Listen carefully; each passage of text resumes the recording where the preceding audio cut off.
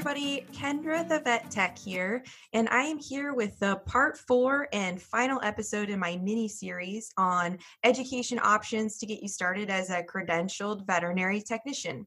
So with me today is Paige Allen. She is an RVT, and she's going to chat with us today about the program she's part of at Purdue. So welcome, Paige. Would you like to tell us a little bit about yourself? Well, yes, Kendra, thank you so much for inviting me to talk with you today. I'm excited to talk about Purdue's program.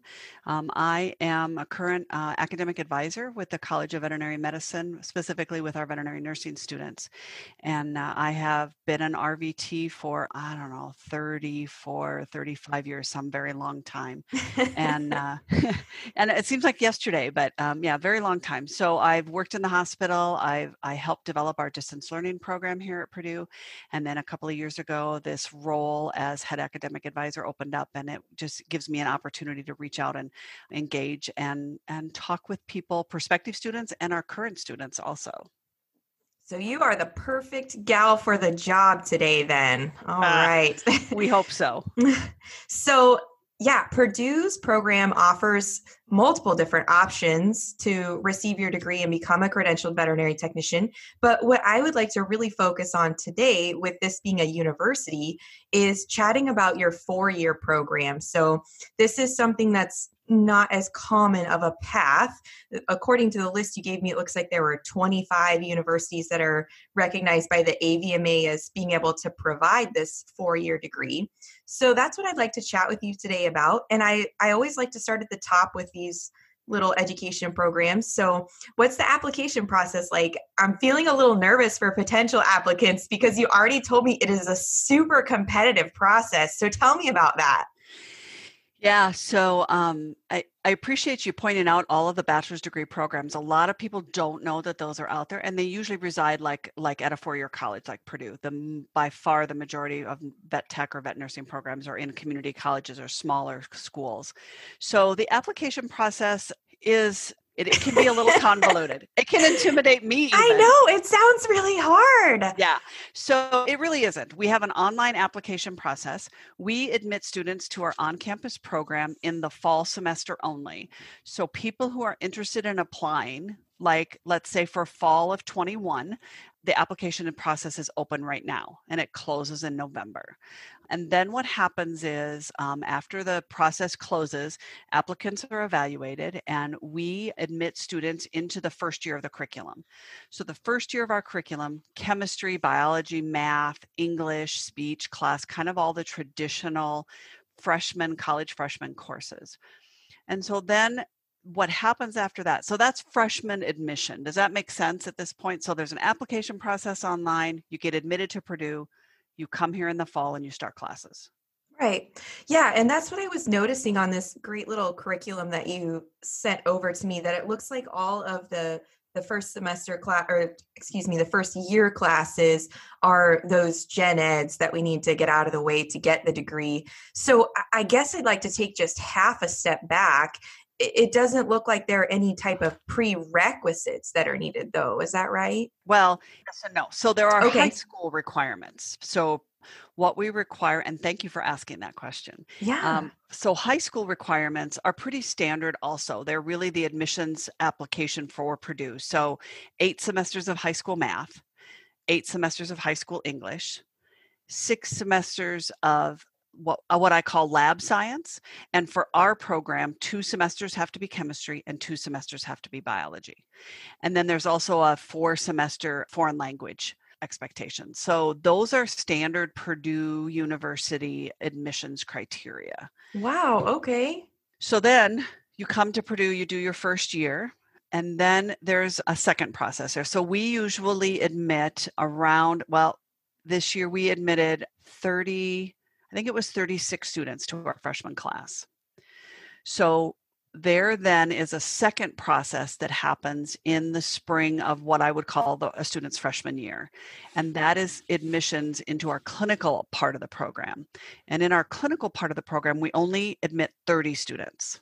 So in addition to anybody who's been admitted as a freshman, we also look at students who are in other majors on Purdue's campus who might want to come over to us. So they started maybe in exploratory studies or in animal science, and they've taken these same basic freshman courses, or students who come from other colleges who maybe have done those freshman courses. And so all of those people have to fill out what we call our experience report. And so it asks some questions. Do you know the difference between a veterinary technician and a veterinarian? What's your animal experience? What's your veterinary experience?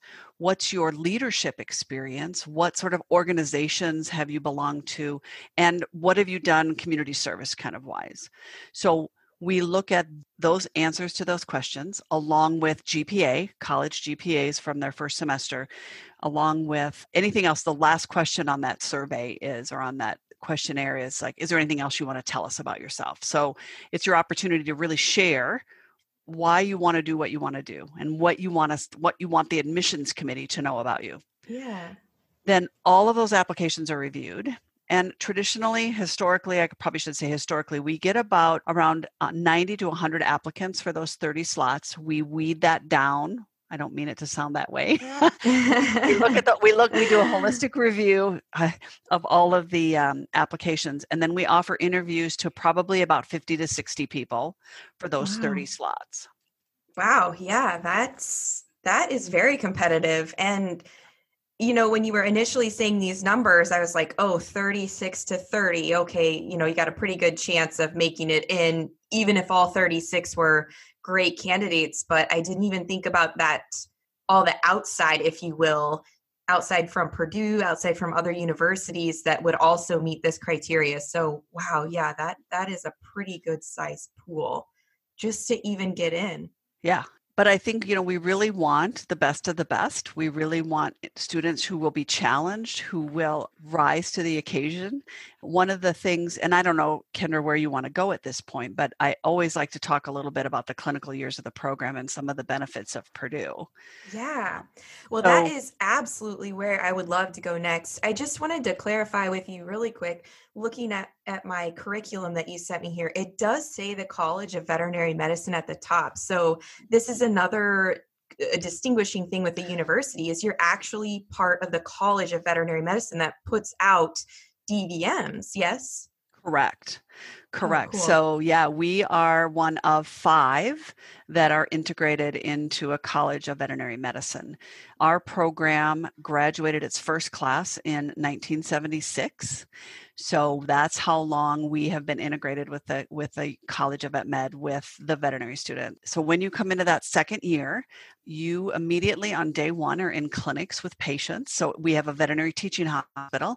Yes. So as a second year student, they're in the hospital right away, working with patients, working with DVM students, working with vet techs or vet nurses that are on staff, working with specialists, so board certified surgeons, board certified medical internists. So Purdue is really a tertiary facility. So we do have what's called and I'm going to get the name wrong. I call it the wellness group, but I don't think that's what they're called anymore, but kind of a community practice so that our students get to see, right, vaccinations and spays and neuters and not just all the really odd and weird stuff.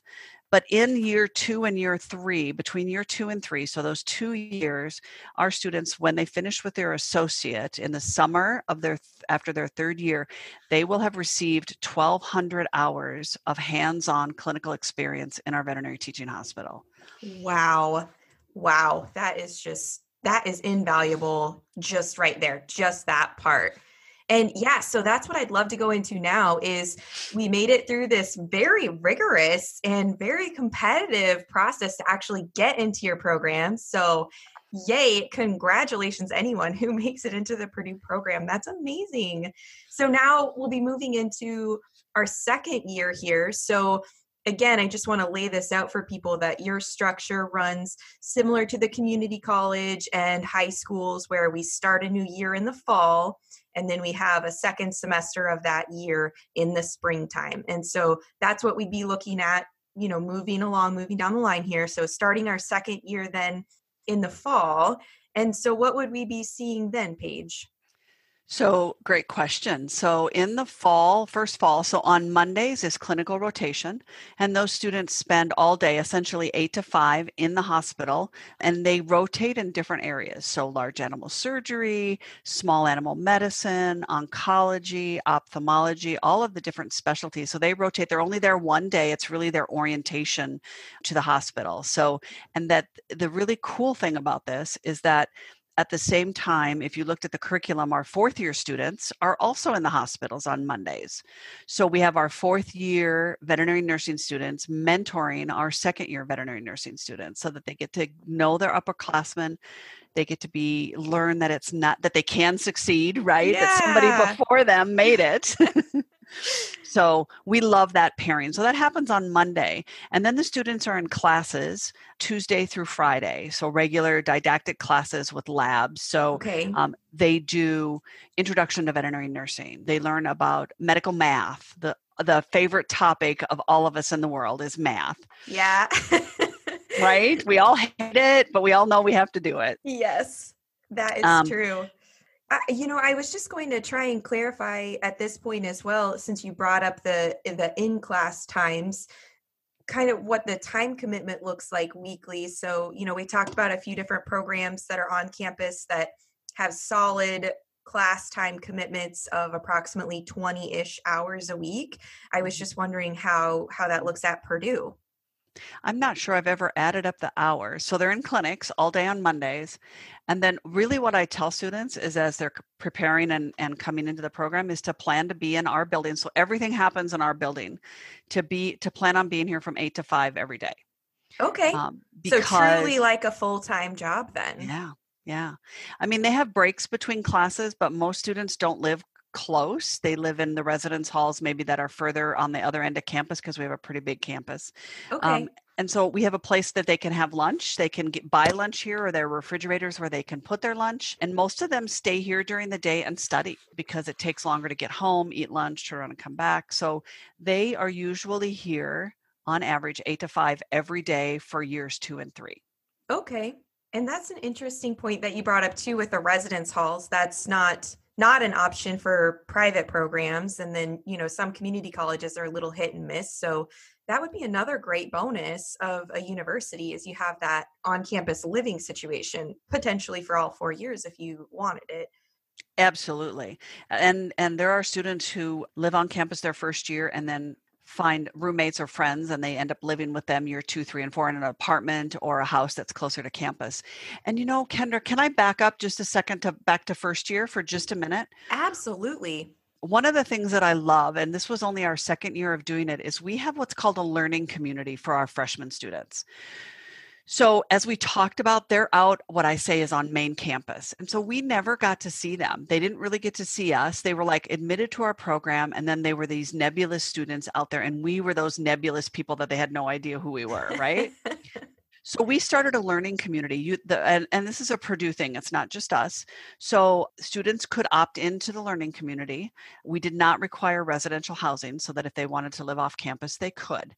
But they have a class with us once a week. So they come over and the other advisor, Shelly, and I teach that class.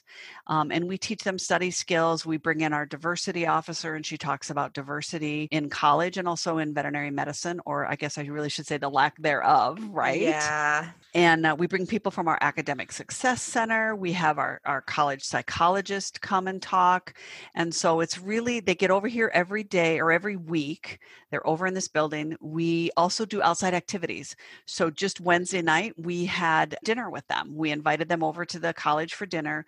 We brought upperclassmen to come and mingle with them. Again, just to start building that community. Purdue's campus is 35,000 students. Yeah. And so we have this little group of 36 students who they're out there. And so we want them to get to know each other.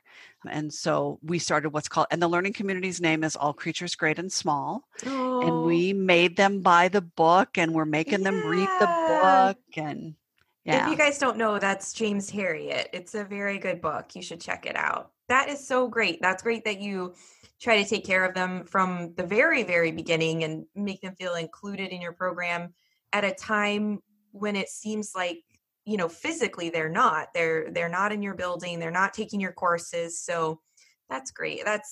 I think that's a really good thing for emotional and mental well-being that is oftentimes overlooked, but very, very important. So Yeah. kudos to you guys. And I don't know if you heard me mention, so I said we had the School of the College Psychologists come and talk to them. We are one of the few colleges of veterinary medicine. We actually have 2 people on staff who are available only for the students. So when they're Oh, stressed or they need wellness or they need somebody to talk to and they need assistance, and it's free to students to set up appointments and visit with either one of our clinicians that are here for them. that's a really great resource while you're getting through these very rigorous programs for sure. Yeah. All right, Paige. Well, I think we kind of mostly covered the fall semester of second year. So, getting started in our kind of introductory technician classes and getting started with our clinicals, introduction to the clinic at the wonderful teaching hospital that you guys have access to. That's amazing. So then we would move into our spring semester. And what does that look like for us? So spring semester rotations move to Fridays, and then students have classes Monday through Thursday, and it's the same sorts of things. So we did anatomy and physiology in the fall. So we're going to move into some of the, and we learned handling and techniques for large and small animal patients. So they're going to move into the second level nursing courses and start really getting some more hands-on experience in lab. They also start they do ClinPath in that spring semester. That's another kind of challenge course. Right? I could not sit and look in a microscope all day, and bless those people. We have an amazing vet tech that teaches ClinPath, and she is a great teacher and she loves ClinPath. Loves it. Yes. We were actually in my community college episode, we chatted about basically the same thing, that you love it or you hate it. There's not really a gray area. No. So it's good to know other technicians feel that way as well. And it's not just me. Yeah. And then they also do anesthesia, pharmacology, and then anesthesia in that semester. So they are actually getting some hands-on experience. We have animals that, so let me talk just briefly about the animals that we use in our program. So we have a couple of different programs that we use. So for the non-invasive techniques, we have what are called pet professors. And those are owned by faculty and staff in the College of Veterinary Medicine. And they come for non-invasive, so handling and restraint, that kind of easy stuff. So mostly dogs and cats. Oh my gosh, are you saying the animals are called pet professors? Yes. Oh my gosh, that is so amazing. Yeah. And the wonderful thing about it is, so I was an owner of a couple pet professors. I had a pair of I have a pair of sibling cats, and their name are Mac and Cheese. And they were pet professors. I know. I wanted to be cool, right? So the nice thing for the owners then is that we get free wellness. So they get their vaccinations, they get their flea and tick preventative, and all of that stuff is covered. So that's super nice. And then they get their tests every year, FELUC and a heartworm and all of those things too. So it's super nice for us as owners, but they come in and are all the non-invasive sorts of things. Okay. And Mac and Cheese retired after last year because they had been doing it for 4 years, and it became less than less fun. Less than fear-free at my house to catch them. When, like, how do they know, right? Every morning is the same, but the morning they were coming in, they were like crazed. And I chased them around the island one morning. I'm like, we can't do this. They're retiring from their short career as professors. Oh man, that's too cute. Yeah. So then the other thing that we have, and Kendra, I'm not going to remember the name, but these are dogs that are owned by the college, and they are new every fall, and they are amazing. The veterinary students actually are responsible for walking them for 30 minutes twice a day, for training them in all of the standard obedience training and the socialization of these dogs. And so then at the end of the school year, they get adopted out to homes. Those guys, and the reason I thought about this is because those are the ones who we use for our anesthesia labs. Okay. Because the students get to practice anesthesia. They're in teams of 3. So one student is the anesthetist for the week, and the other 2 do dentals. So all of those dogs get dentals before they graduate from us in that spring. And then we also do some Humane Society. We do work with the Humane Society, then vaccinating dentals and all of those to make those animals help those animals become more adoptable. And so that's where students get their experience doing anesthesia. So we're not doing anything unnecessary to anybody. And we're giving a benefit to them, and the students get some experience. That's awesome. I'm still kind of hung up on the pet professor thing, but that's great that you guys provide that. The community college I chatted with did the same thing, where you guys as schools are providing new opportunities and new lives for these pets. They leave there spayed, neutered, dental currently done, vaccines, other testing. And then, like you mentioned, the socialization is invaluable as well. The obedience training and just learning to be around people again. And so that's great. That's great to hear that your program is involved in the community in that way. Okay, that kind of wraps us up then for that semester, it looks like, according to my curriculum here. So now we're going to go into our first summer as a student. And so what does that first summer look like? So first summer, between year 2 and year 3, we have 2 6-week rotations. And so half the class stays here after the spring semester and does 6 weeks. And all they do is rotations, 5 days in the veterinary teaching hospital, rotating through, again, all of the different areas. So half of the students are here for the first half, and the other half are here for the second half. So that's a 12-week slot. And of course, there's 15 weeks of summer. So there's 3 weeks in between them that we call vet tech student appreciation time, because there are no vet tech students in the hospital. And so everybody learns what it's like to not have them there. We also, in that 3-week window, Kendra, we offer 2 study abroad opportunities that are specific for our veterinary nursing students. So not a requirement, but an option for them to travel to 2 places is what we've done currently. So the first one is Guatemala. They go to Guatemala with about 10 other students. It's faculty led. We have a relationship with a wildlife facility down there. So the students go to Guatemala, spend about 10 days with this facility, learning about all of they do a lot of husbandry stuff, but they also, because we've worked with the organization, they know that our students have some clinical skills. So they get to do some stuff, a lot on birds, a few monkeys, but not very many. Mostly it's bird stuff, some reptiles.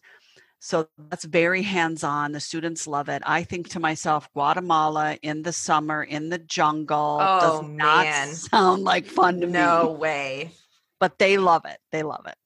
Yeah. The second opportunity we have has only happened once, because of course everything got canceled last summer. Yeah.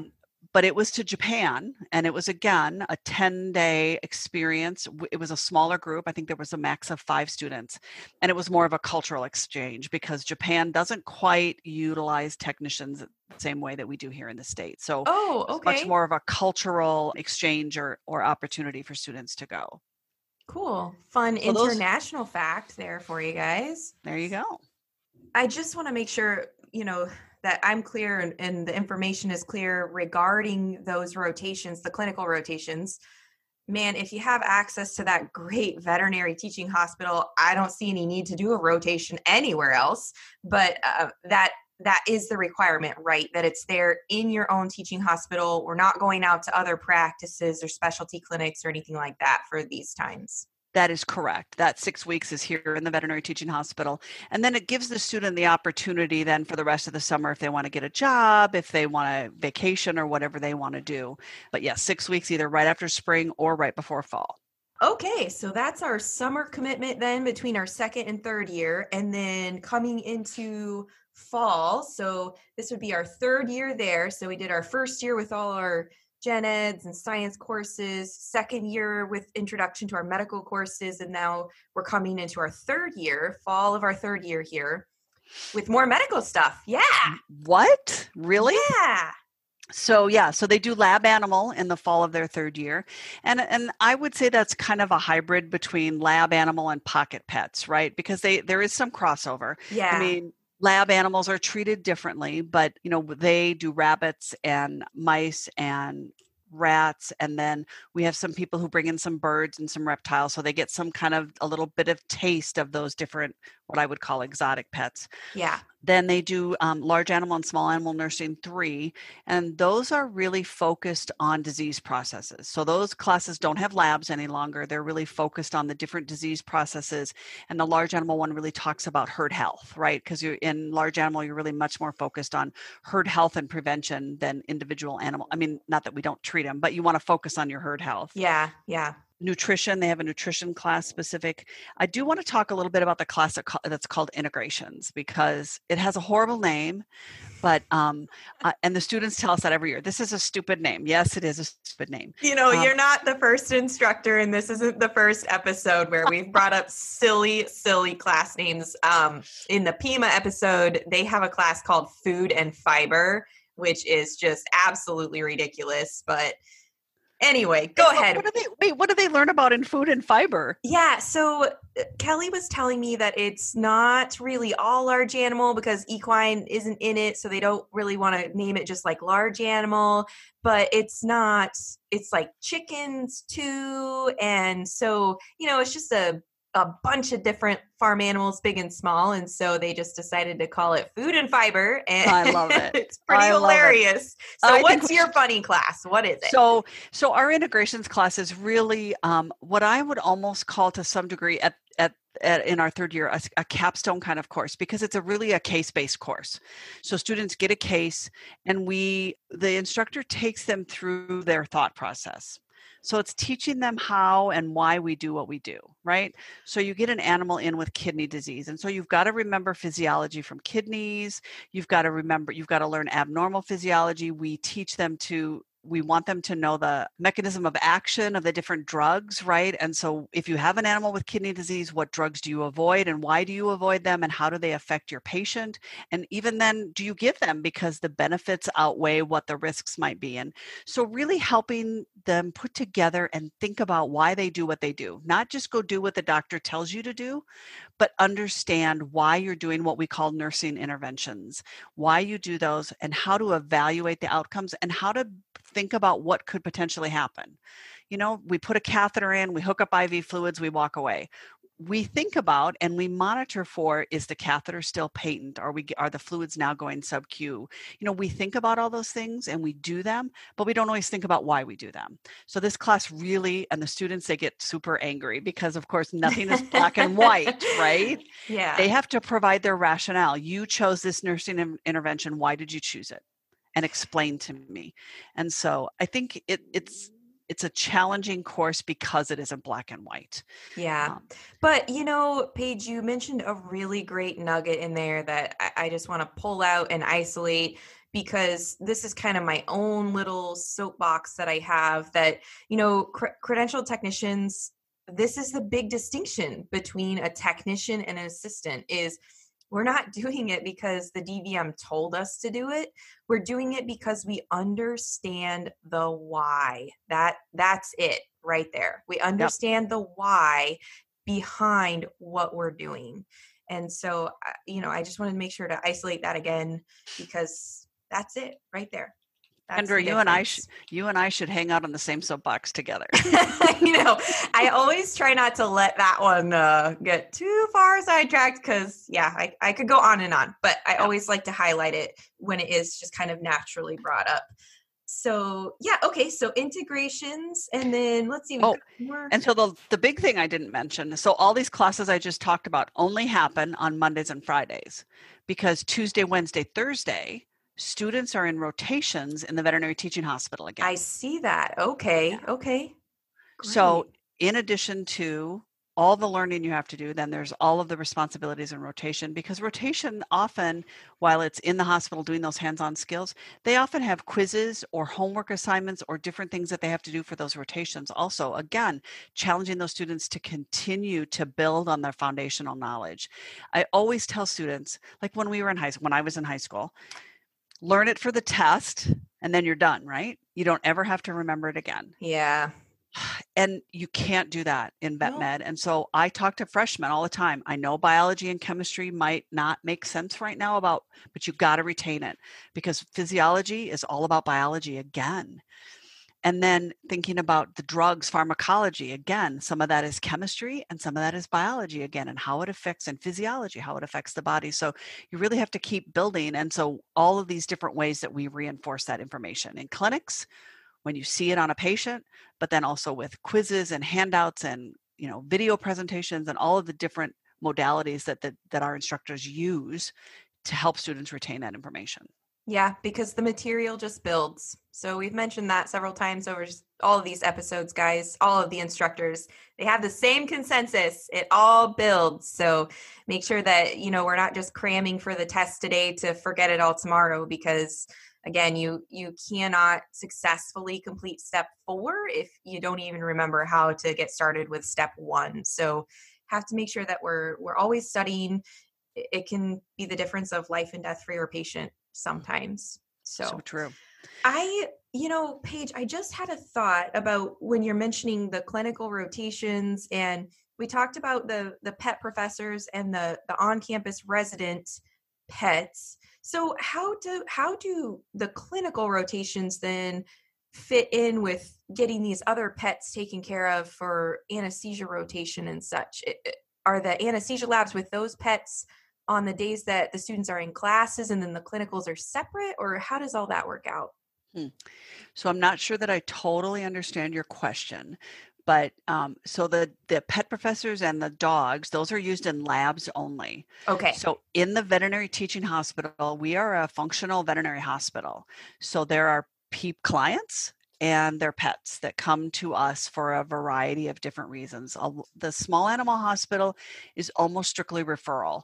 So take something to your veterinarian and it's something that they can't do, they're going to refer it to Purdue for, oncology or ophthalmology, or even, a fracture that they don't feel comfortable repairing in a practice, dermatology, neurology, cardiology. So we have all the ologies here.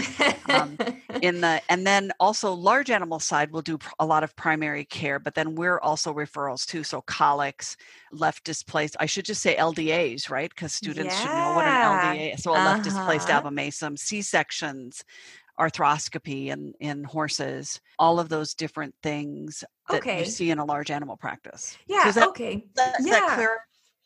It does. So we're in the clinics this year, Tuesday, Wednesday, Thursday, but when we're in our normal classes on Monday and Friday is when we would see these anesthesia labs with the Humane Society pets, or restraint labs with the pet professors, things like that. That's kind of how that lays out. So different, you're kind of mixing different years. I am. So second year, so the way it looks, if we look just at the veterinary teaching hospital, we have second years and fourth years are in the hospital on Mondays in the first semester.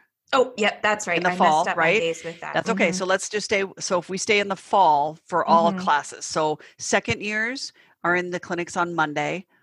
Third years are in the clinics in the fall, Tuesday, Wednesday, Thursday. Friday is a no vet tech student in the hospital day. Oh, okay. Okay. And our seniors, the fourth years, are on Mondays. Okay.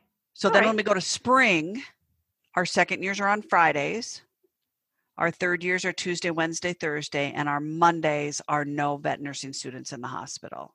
Oh, okay. Flip-flop. Now, okay. What's really nice about those days off a little bit is that if a student is sick or misses a rotation, then it gives them a day that potentially, like after they get out of class, they could go do 3 or 4 hours and make up some rotation time that they've missed. Okay, perfect. Okay, yeah. So I think I'm all on the right page now here. With no pun intended, right? Where our sort of like colony animals, if you will, fit in with the clinic things. And another thing that I just thought of is this is absolutely amazing. Client communication is something that we don't learn in a lot of other programs that, for example, community college, they get their colonies of dogs and cats in from the Humane Society.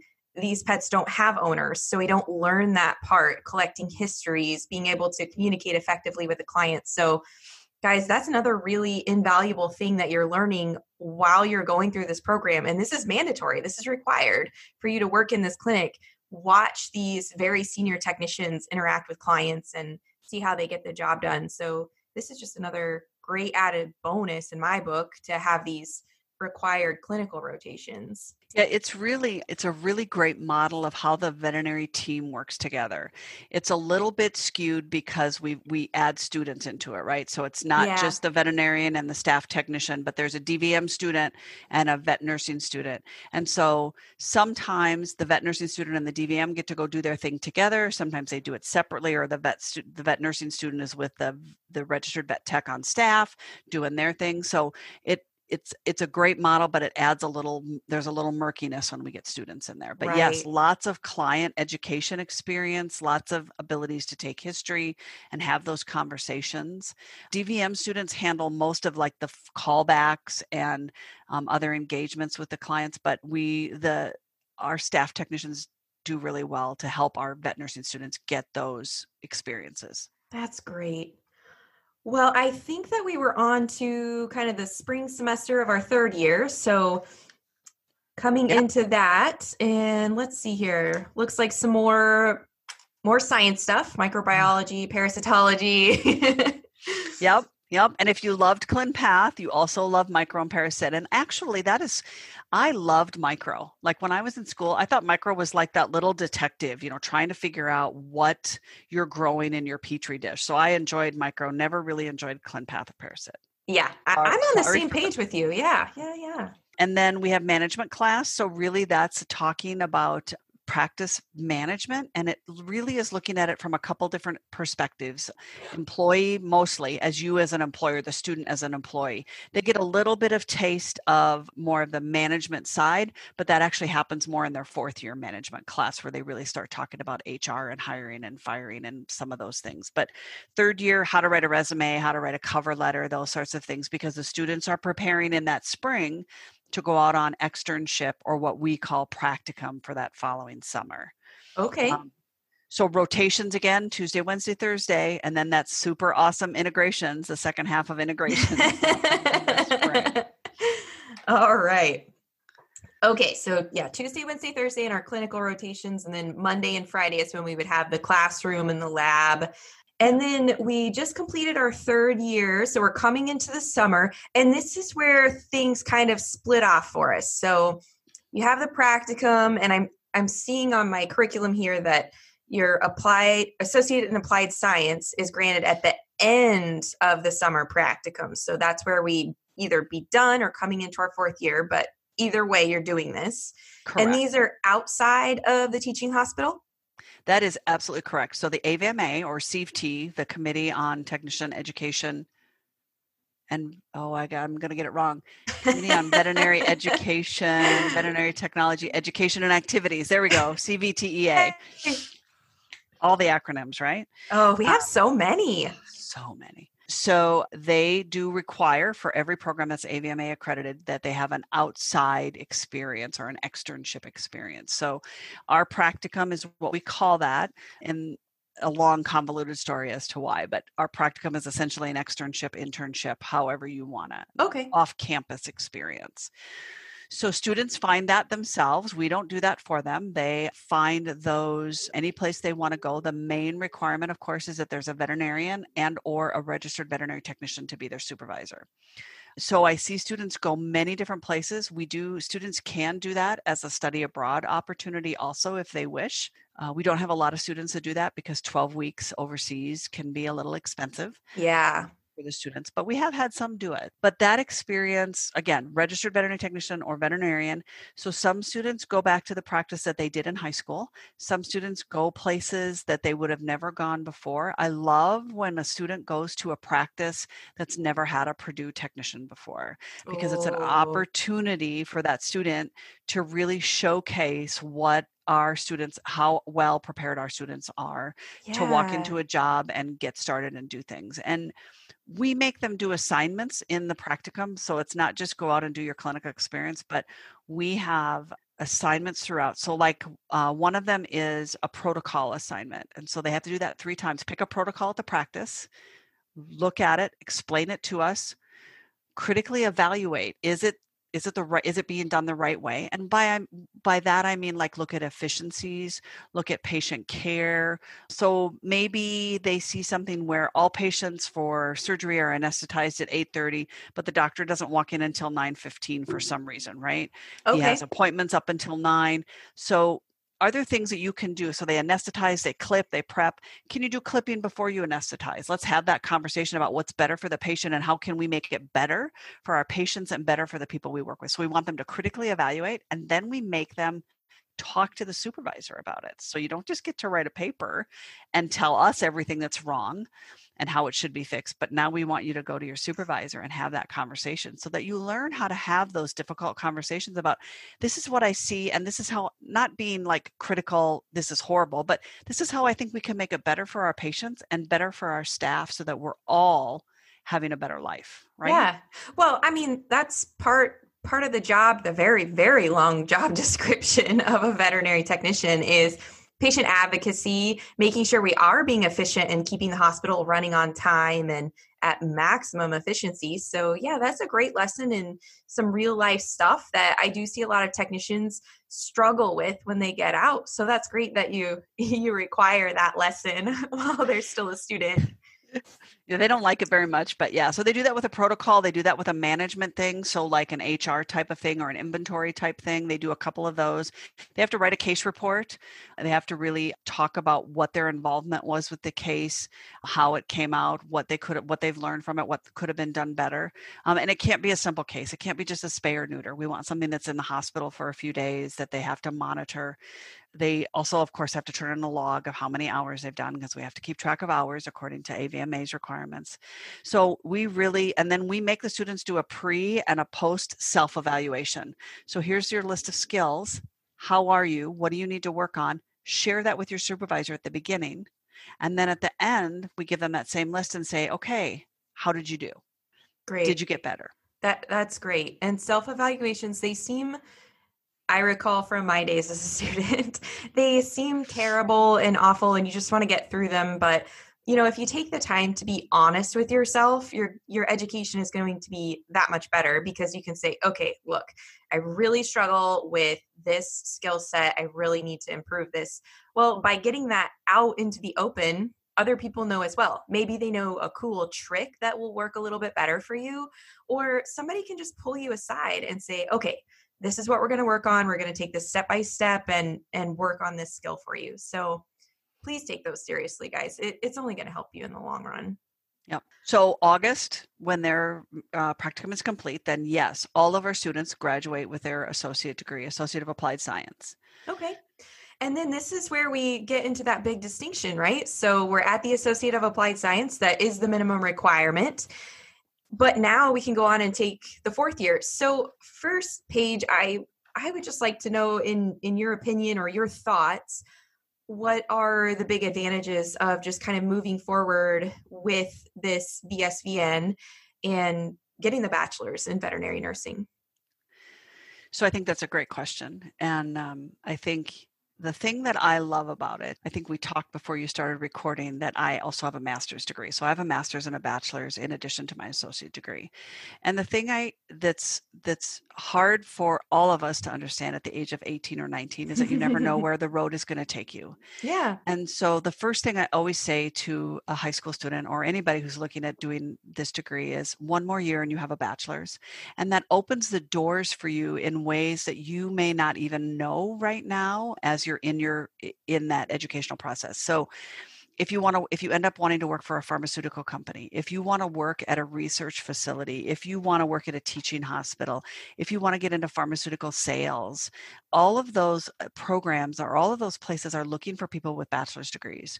The other place I think about is the US government. FEMA is dying to have technicians to be a part of their organization to deal with and help with animals when there's a hurricane, right?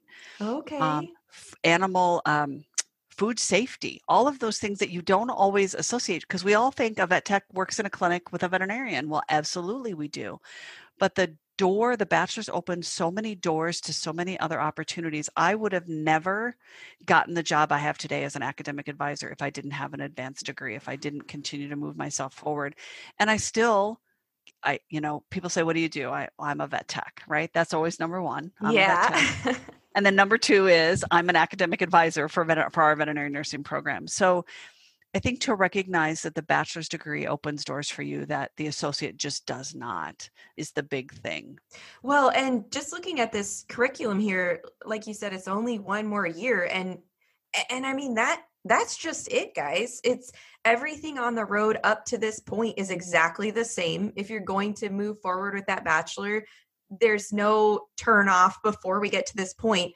Literally everything is exactly the same.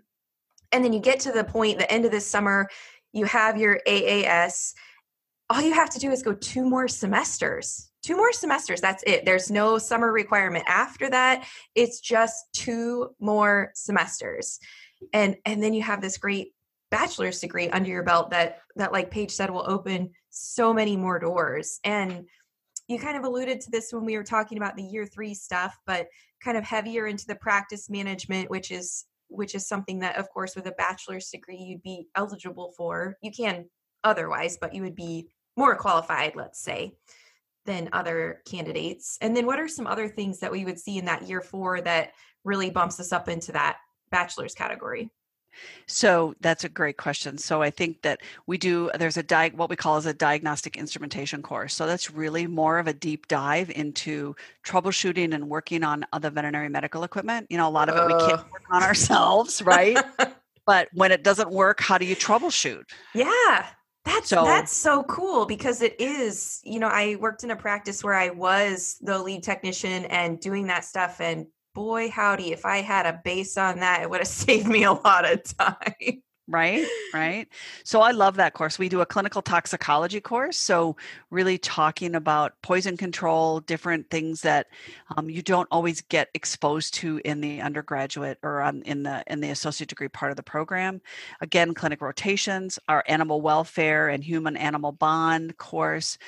We have Alan Beck, who was one of the early names in the human animal bond, who was the starter of our program here. He doesn't teach any longer. He's retired, but really great people, Maggie O'Hare following behind him. And so our students have access to some people that are really forward thinking in research and get a lot of information. We also, then in the spring semester, we have the animal behavior course. So that's above and beyond kind of the standard animal behavior that everybody gets in an associate degree curriculum. And then our senior project. And so our senior project course is our capstone course. It requires that the students write a 13 to 15 page research paper. And it's really not as much of, the students aren't out doing research, it's more of a literature review. So they pick a topic that they have an interest in. So say gliomas in dogs. So they do a lot of looking for literature about it. If they can, they do some clinical hours in our neurology place or somebody else's neurology place and get some clinical more experience. Then they write this paper, this literature review, talking about, again, how veterinary nurses are a part of that. So it's not just spewing out a bunch of facts and information, but how do you as a veterinary nurse or a veterinary technician then impact those patients and help with those patients? And then they have to give a talk. Well, they can do one of 2 things. They can do a poster presentation, or they can do a 15-minute seminar PowerPoint kind of, or presentation. And a lot of students think that the poster is great until we start talking to them about, yes, the poster is great, but you're going to stand in front of your poster for 3 hours and you're going to say the same thing time after time as people come around to your poster. So it's a big capstone project. The students put a lot of work into that. And every year I'm amazed at the topics that they come up with and the areas of interest that they have. And they have a committee. So they have a content expert, our director, and then usually one of the instructors in the class. So they have kind of a 3-person committee. So in some ways, it's almost like when you're working on a master's thesis. It's not that involved, but you have a committee that works with you on your content and making sure that you're doing good scientific reporting. Okay. And what do you see with the student numbers at this point when we come into year 4? We talked about you start year 2 with 30 students. Mm-hmm. So what do we look like coming into year 4? So, and a little bit of a convoluted answer. So let me know if it doesn't make sense. So we have a number of students that come into the program at second year who potentially have a bachelor's in another degree. So animal science, biology, ag, somewhere. But they want to be a veterinary technician. So the only way to do that, obviously, is they have to get their associate degree in veterinary nursing or veterinary technology. And so I don't ever encourage those students to obtain another bachelor's. I think 2 bachelors doesn't really get you much more. Okay. So those students often opt out of at the end of the associate degree, and they Okay. don't do that final year. So we will have 30 up until that summer between year 3 and 4, and then we, depending on how many associate degree students we admitted, then that senior class drops down a little bit because those students matriculate out Yeah. or graduate. Yeah. Okay. Well, Does that's that a make good, sense? yeah, it certainly Okay. does. And that's a great point to bring up too. A lot of us come to veterinary technology by way of something else. I myself have a degree that I'm using every day, Bachelor of Science in Sociology and Criminology, right? That's super helpful. So yeah, that's a good point to bring up too. I also wanted to bring up along that same line is if someone does already have the associates from somewhere else and they're looking to get their bachelor's, is that something you guys can help out with, or does the structure of your program kind of prevent that? No, absolutely. We do currently have what's called a BS completion.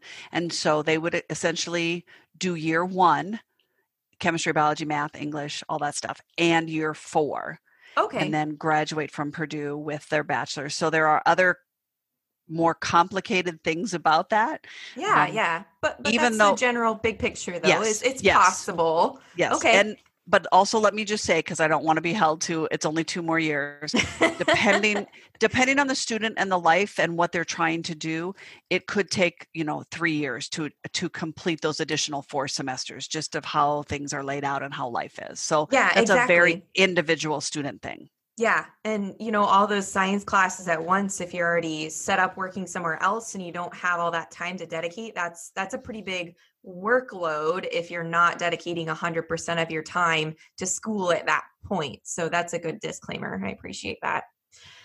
And I also wanted to, so we kind of covered your 2-year program on our way to the 4-year program, but I just wanted to briefly let people know that you guys do offer an online option as well. And I also wanted to know if there are any on-campus components or requirements for that, or if it is truly just an online deal where people can graduate from Purdue and maybe never have stepped foot on the campus. Yes. Okay. Okay, great. Well, but no, wait, let me, yes, that is correct. That we have an online option, the hands-on, it's the exact same content at the end of the program. So when you graduate from our associate degree on campus and the associate degree distance learning, they are the same years 2 and 3.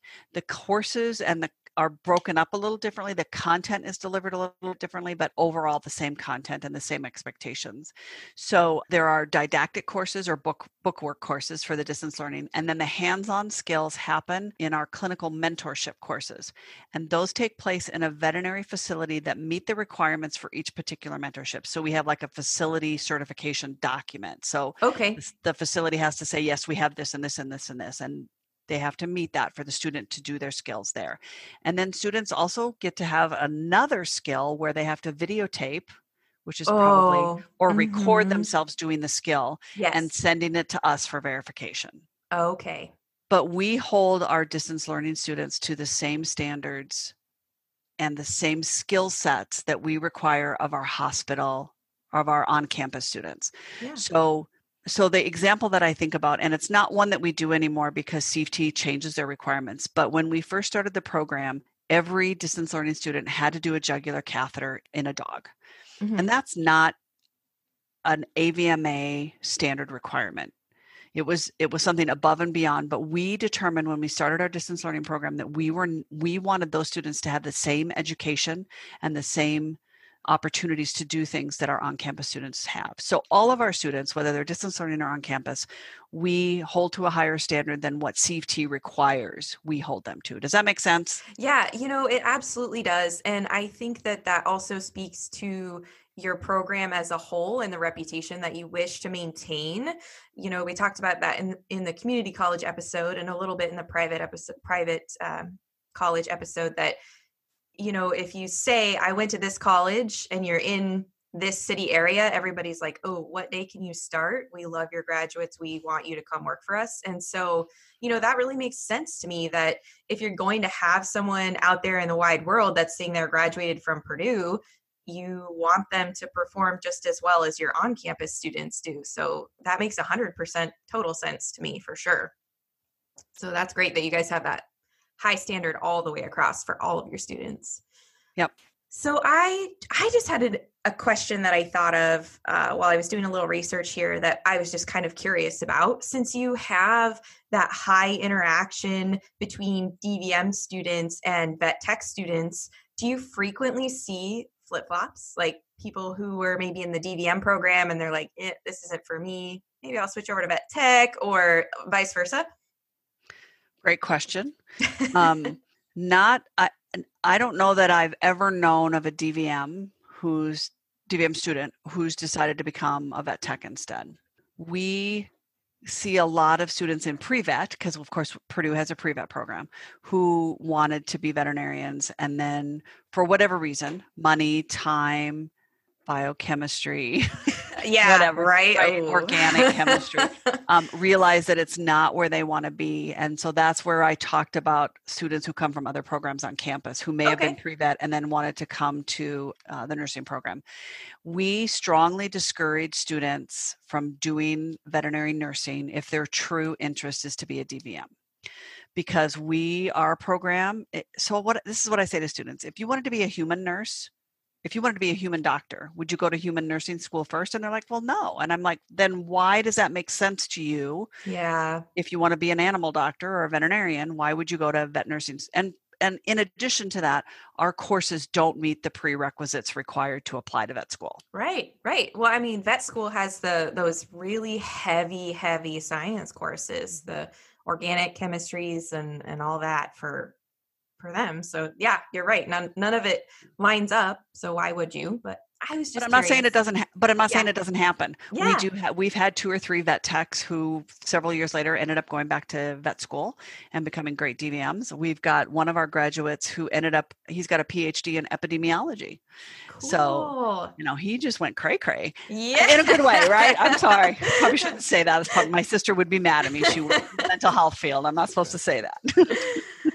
Okay, so we talked about all 4 years of the program here and graduated successfully with our bachelor's degree. And so we're ready to sit for that VTNE because we got all of those nice gen eds out of the way right off the top with your program, which is, I think that's a really great setup. You just get them out of the way. They don't get in the way during the medical class portion. So, and I advocate for that regardless of what your program you're going into. When you're doing the medicine, focus on the medicine and don't get all caught up with these other gen eds and science courses and things. And so when you graduate from the bachelor's program, you're actually a veterinary technologist. Is that right? Yes. By the definition of AVMA, a person who graduates from a bachelor's of veterinary technology or veterinary nursing is considered a veterinary technologist. Yeah. So I just wanted to throw that difference out there for you guys, that it is a veterinary technologist if you did go ahead and earn that higher degree for yourself, the bachelor's. Well, I think that pretty much wraps up everything I wanted to chat about. I did forget to throw my disclaimer in. I was so excited at the beginning. I just totally forgot to throw in my usual disclaimer here. We were chatting strictly about Purdue's program today, guys. So if you look up any of these other 24 universities on the AVMA list and notice that things are maybe a little bit different, that's likely true. What we were getting at today is the big picture, something that you might see going to university, the benefits here.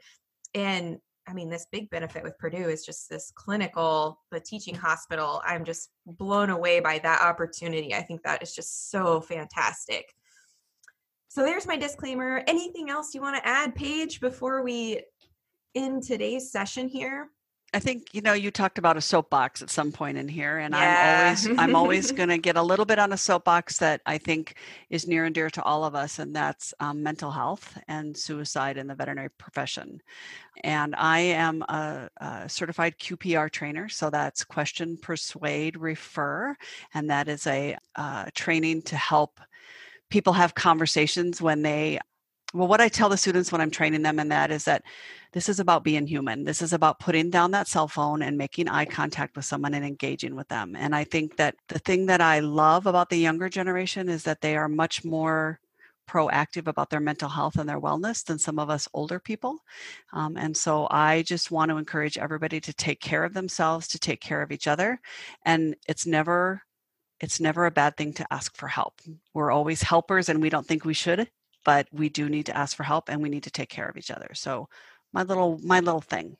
Yeah, well, thank you so much for sharing that, because it is something that's often seen as a taboo thing. And you're right. I feel like it's sort of part of our nature as who we are as technicians, to be the strong people and hold everything together. But sometimes we need to fall apart a little bit. And you're the person, you're the advocate that's taking care of your patients, that's sometimes speaking for the client or answering their questions or addressing their concerns. And you cannot help someone if your cup is only half full. So take the time you need, find the resources you need to find. If you don't know what those resources are, reach out to someone. I mean, shoot, reach out to me for Pete's sake. I can find someone for you, or I can lend an ear. And sometimes that's all it takes, is we just need to get it all off of our chest and out there in the universe. And do that, guys. Take care of yourselves.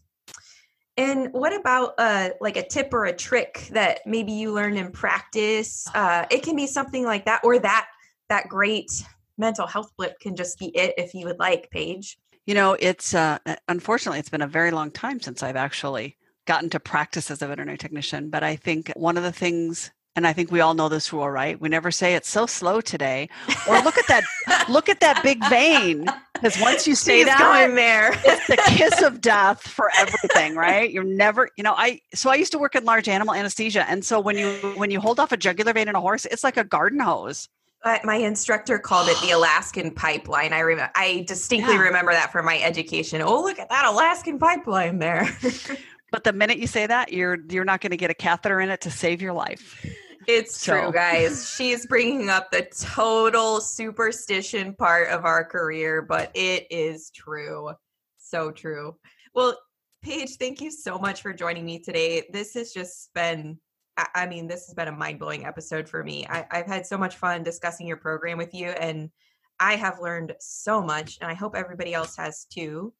So thank you. Well, thank you so much, Kendra, for having me. And my contact information is on Purdue College of Veterinary Medicine website if somebody has questions or wants to reach out. We also have a pretty good presence on Facebook. Our web guys do a great job of keeping us out there and sending questions to us if they can't answer them. So please don't hesitate to reach out to ask questions about Purdue, or to talk to me about mental health, or just you need an ear to listen to, because I am here and I love what I do and I love this profession.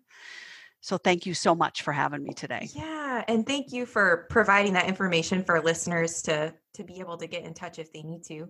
Well, that wraps us up for today, guys. Thank you so much for joining us. And you can reach me at kendrathevettech@gmail.com. And I also can be found on Facebook at Kendra the Vet Tech. Thanks, guys.